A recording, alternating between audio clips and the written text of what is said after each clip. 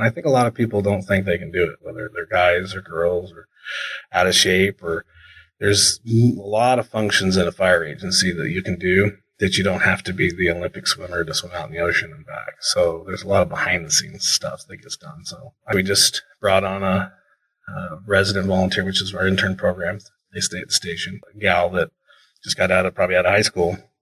And so, anybody can do it. I don't think she thought she could do it, but now she's doing it just the best of us. And they do it all the time, and they work a 24-hour shift. Welcome to Seaside 101. We're your hosts, Aiden and Mary. This podcast is a collaboration between the City of Seaside and Seaside High School. In this series, we're interviewing Seaside city officials to learn more about what goes on behind the scenes. The goal being to educate the public and inspire people to get involved in their communities. Today we're here with Joey Daniels, who is Seaside's fire chief.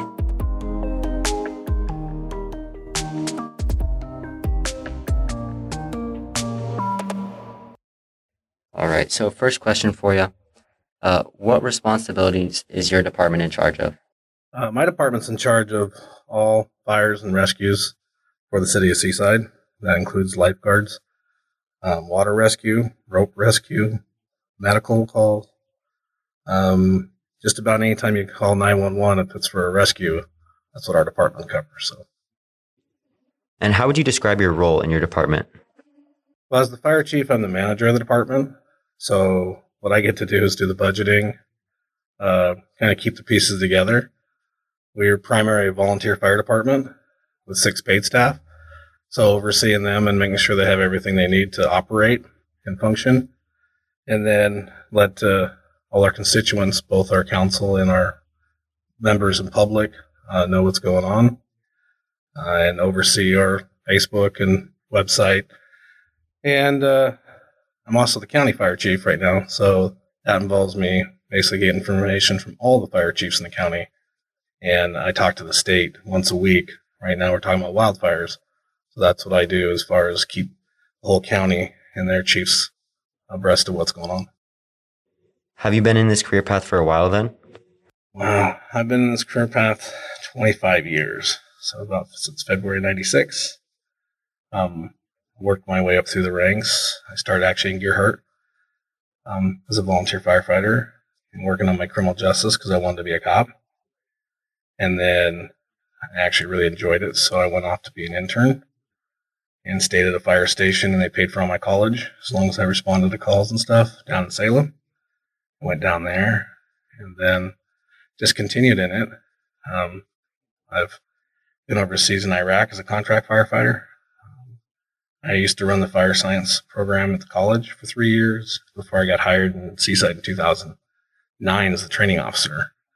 And then in 2012, I got hired as the fire chief. So, could you tell us a little bit more about your background in education? Well, I've got an interesting background. I'm a Seaside High School graduate, but I've got an associate's in fire science and in criminal justice. So it's helped me manage a lot of the stuff we do fire investigations. So that has to do on both sides. And then I have a lot of certifications. Our job is based on certifications and medical certifications. So really, I think I have 17 fire certifications and I'm an EMT intermediate. So we do on the medical side, we do a lot. A lot of our guys are really cross-trained. You won't see it a lot. We do a lot of water rescue. We assist every agency in the county for that. And rope rescue. So a lot of us do high-angle rescue, go off cliffs, try to save people, and then go in the water on our skis. So everybody's got to be a little well-rounded, and we do ladder rescue. So if you ever see our big, giant ladder truck driving around, so we all have to climb that annually. It's 100 feet. So all the certifications basically are how we operate. The background education with having the degrees help with the management side, but certifications is a big side in our field. And what inspired you to kind of pursue that? You mentioned you wanted to be a cop first, and then you just kind of just liked it. Is that so? Yeah, I mean, public service is real rewarding. I know some people may not think so sometimes, but helping people is rewarding. People can do it in all sorts of things. I think since I was a little kid, I've either dealt with patrol officers or others. And I grew up with people that were, either volunteer firefighters for Seaside or other fire departments. So I've always done it, but one of my mentors was Sergeant Mark Whistler for the Sheriff's Office. He's retired now, but he lived right down the street from me. So I looked up to him, and that's kind of what I wanted to do. And then as I got into being a volunteer firefighter, because I was doing my homework, and I was like, I should find something to do. And so I did that, and I really enjoyed it. So I was like, change gears. So I actually finished my fire science degree and then went back because I only had a couple classes to finish my criminal justice just to finish it. What's your favorite part of your job? I would say helping people. I mean, the administrative parts I have to do, but actually going out in calls, I still respond to calls just like everybody else because we only have 6 paid staff. It's about 2 on a day. So it's going out there. It's keeping positive. You know, there's a lot of people that even when you can get a lot of negativity in the world right now, and then get out there and, you know, people really thank you for what we do and need us. You know, when you actually go out there and see people that they need you when you get there. I mean, most people don't call 911 just because they don't need us.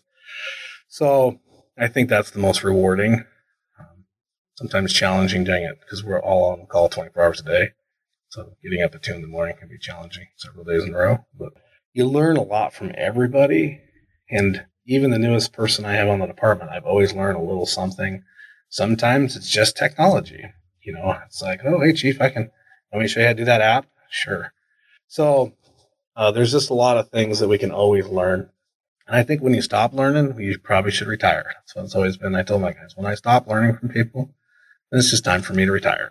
So I have a few more years left, I think. Tell us something about your job that might surprise the general public. Well, I think a lot of people don't realize the water rescue aspect that we do. I think they just see the lifeguards on the beach and think that they're lifeguards. They're actually affiliated with the fire department, and you'll see them all wear uniforms, say Seaside Fire and Rescue. But I would say the majority of people always ask us when we're down there, what are you doing down here? The lifeguards are a part of us. And a lot of the people you see lifeguarding down there, including myself, are on the fire department. So we just happen to wear shorts and a t-shirt if we're on the beach versus our wetsuit. So I think a lot of people don't realize the amount of stuff that we do, and they'd be surprised going to the station and just look in the small community of Seaside, the stuff that we have to do to make sure that everybody's safe. And that includes our tourists. And we have a lot of tourists that come in here. And I think that not necessarily always read all the rules and stuff. So we have to be ready for just about anything. And I don't think anything surprises me anymore when we go to. So being in the fire department sounds like a lot of responsibility, whether it's out in action or behind the scenes. Tell us about the challenges that you face doing your job. As you guys know, COVID has been a challenge that none of us could ever practice on. And for us to stay on course and still give the public the service we do has been very challenging. We're a small city. I think a lot of people look at Seaside as 6,500 people, 6,800 people. But we run probably 10 or 15,000 people in town all the time, not counting all the events we have. So challenging for us is having staffing. When we have a lot of the bigger events, or even if you guys have a school event, you know, there's only 2 or 3 of us, you know, that maybe around during the day. And then, so I think that budgeting for more career staff is always challenging because it costs money and hard to find the balance of being able to offset the volunteers. Because, you know, right now, a lot of people, all of my guys work. So when the volunteers are working, we still have to cover the calls. And so that's probably the most challenging is to staff the agency. For our On the Street segment, we've sent out our fellow FPLA members into the city to gather questions from the public. This question's for Fire Chief Joey Daniels. Chief Daniels, will South County fire departments ever consolidate to save the taxpayers' money?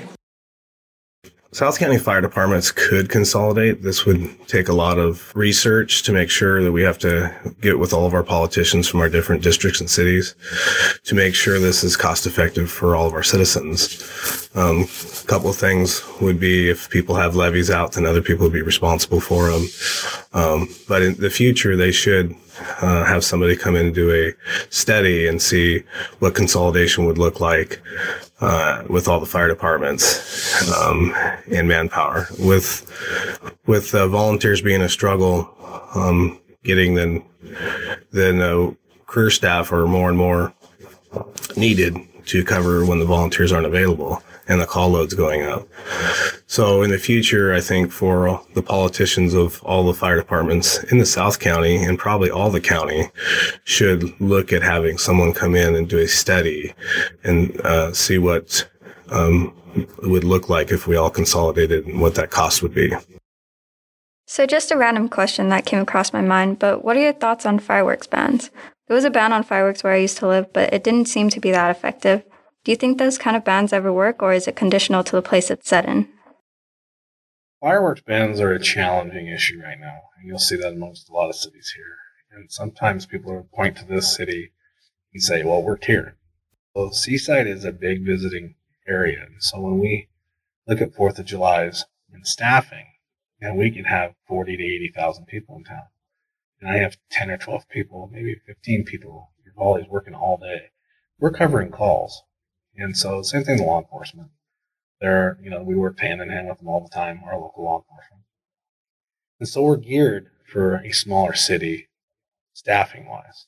So when you have this big event and people want to necessarily try to figure out how to shut it down or contain it, it becomes real challenging. And so because one idea might seem good, but then remember when there's an action, there's an opposite and equal reaction. So if I say we're going to ban them on the beach, where are they going to go? Are they going to go to their homes and light them off? So it's just to have an idea on how in the past, we've brought in more law enforcement to help.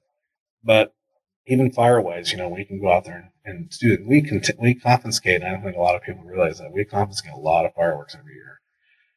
But when there's that mass of people, literally you're taking it away and people are filling that spot before you even walk down the beach. That's the challenging. And then we're going to ask them, if we want us to drift this way, how are we going to cover the rest of our responsibilities and duties? It's just tough enough for us to maintain fire pits, making sure people don't burn the dune grass down, and our normal calls. And I think law enforcement, that's the same way. There's a lot of just normal day-to-day calls they handle. And now you add that other issue. You almost have to take us all and put us there. When you have an issue on like the 4th of July, it's not just a us problem. Where 4th of July is an issue everywhere. So the resources to come help might not be there. How you can ever control in Seaside or Gerhardt or any of these communities, Cannon Beach has done a great job, but it hasn't been overnight. And so you can really be proactive. But do they still write citations and have issues? Of course, because not everybody knows the rules we have. Because Washington's so close, you have a lot of illegal fireworks. Not a lot of people know it's illegal in Oregon, even though we post it everywhere. It would take a lot of years of education, and we do it every year. The city pushes out stuff all the way into Portland and saying, hey, don't come to the coast. The state fire marshals does. We put it on our website. And you guys will see that if you come into town right now, and either in the Seaside, there's reader boards, which the city purchased. And it gives you different information based on COVID or during fire season, which we're in right now. You'll see it say, for more fire information, go to seasidefire.com. And it amazes me how many people have never seen them. Yeah, it definitely is important to emphasize education. Fire season in Oregon has always been a serious issue. In fact, to take a look at some of the historical fires, there's the Tillamook Forest Fire of 1933, which spread over 240,000 acres of forest land. More fires in 1939 and 1945 caused 355,000 acres to be burned, killing 13 billion board feet of timber. Right. Even today, wildfire season can be just as scary. By mid-August last year, Oregon had burned over 1 million more acres than the previous year. Extreme drought and the buildup of dry underbrush has created longer and larger fire seasons, putting firefighters under exhausting hard battles and leaving those in Oregon tense. Devastation does not set us back, though. Actions of reforestation, building access roads, and felling hazardous snags are just a few of the ways that Oregon is working to protect our state. If there's one thing you can do, you can educate yourself about fire safety. Even if you aren't living in an area prone to forest fires, it's still important to educate yourself on ways to prevent fires from harming you and your community. Check out seasidefire.com for more info. Do you have a certain vision? Our department vision is to be able to take on all the challenges head on. And I think we've done a good job of that because with this COVID being so challenging and not only the response side of it, but we're a very open department. So we used to have all of our doors open and the front doors open. And now we've went to in a family-oriented department. So families come in, and now it's been locked down for almost 2 years. So that's challenging to keep volunteers and having people come down there. And it's hard to recruit people when basically they can't go in the trucks. They can't do anything for sanitary reasons. So the vision to me is always to have as many people as we can on the department. And the vision of that has always been there is be the best we can be and to serve our public. Is there anything that you have read or listened to recently that has inspired you? My biggest influence is my people. They influence me to keep driving on, and because the management side is not always the funnest side, but when I see everybody that's still wanting to do it, and even when I get frustrated over things that I can't control, which we all do, they're there to kind of push me up and go, hey, we're going to do this. We'll drive through and let's make it work. There's a lot of people, if you guys are probably reading the papers and the news, and that have been challenged by a lot of the COVID restrictions and rules. And I think, to me, I look at us and the staff stepping behind. When I mean staff, that's the volunteers, the crew, and saying, we can do this. And them coming in the office and say, hey, we can manage all these things, whether they're big events or small events. Do you have any advice that you would give to someone interested in pursuing a career similar to yours? I tell everybody, if you're interested, look what's out there. I mean, I think a lot of people think they can't do it. And so if you like the medical, a lot of our residents or volunteers have actually became career police officers or EMTs, or they can become dispatchers. So there's a lot of fields that splinter out from ours. But I think the volunteer, when people are hiring, I know I am, then you look to see what they do, having people well-rounded in their communities and doing stuff.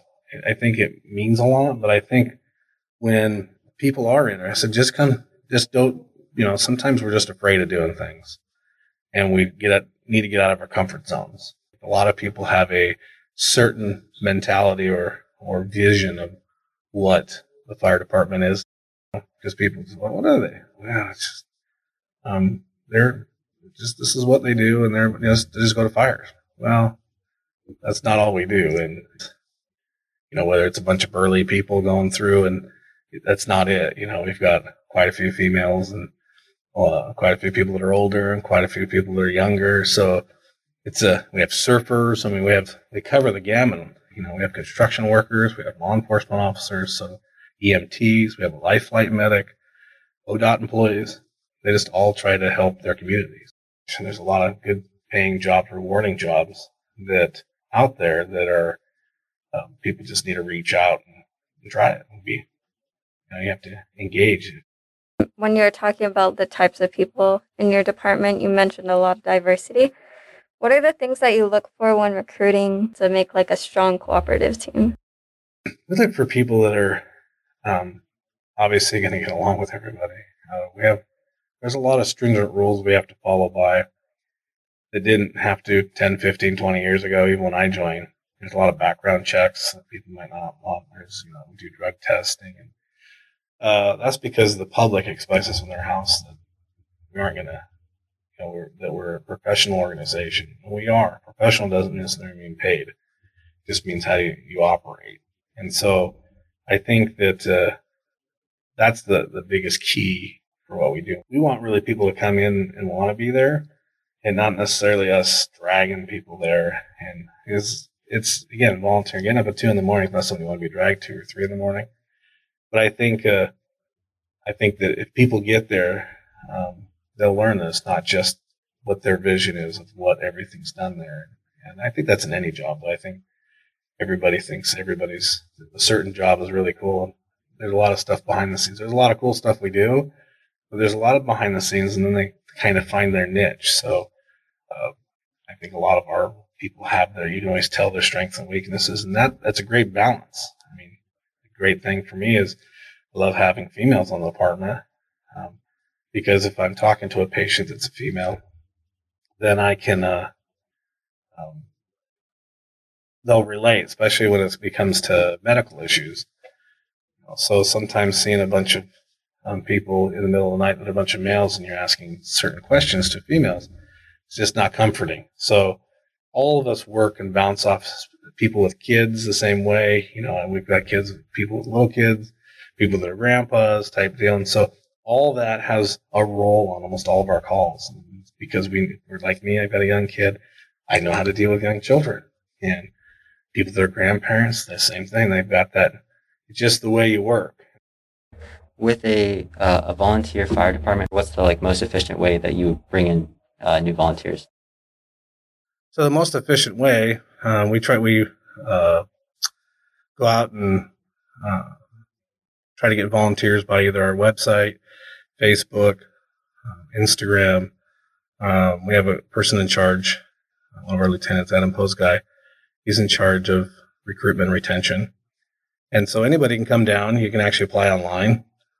Go to cityofseaside.us, and you'll see it says volunteer firefighter. And we're taking them all the time. So recruitment and retention of volunteers is very important to our department. That finishes the episode for today. Thank you again to Joey Daniels for coming out and taking the time to talk to us. If you want to learn more about how things are run or want to get involved in your community, feel free to check out www.cityofseaside.us to stay updated with the latest of what's happening in Seaside, Oregon. Production and editing were done by Aiden Ousley and Mary Roberto. Our music was produced by Tyler Froberg. This project was coordinated with the help of John Rail and Mike Verhulst. Once again, we're your hosts, Aiden and Mary, signing off until the next episode of Seaside 101.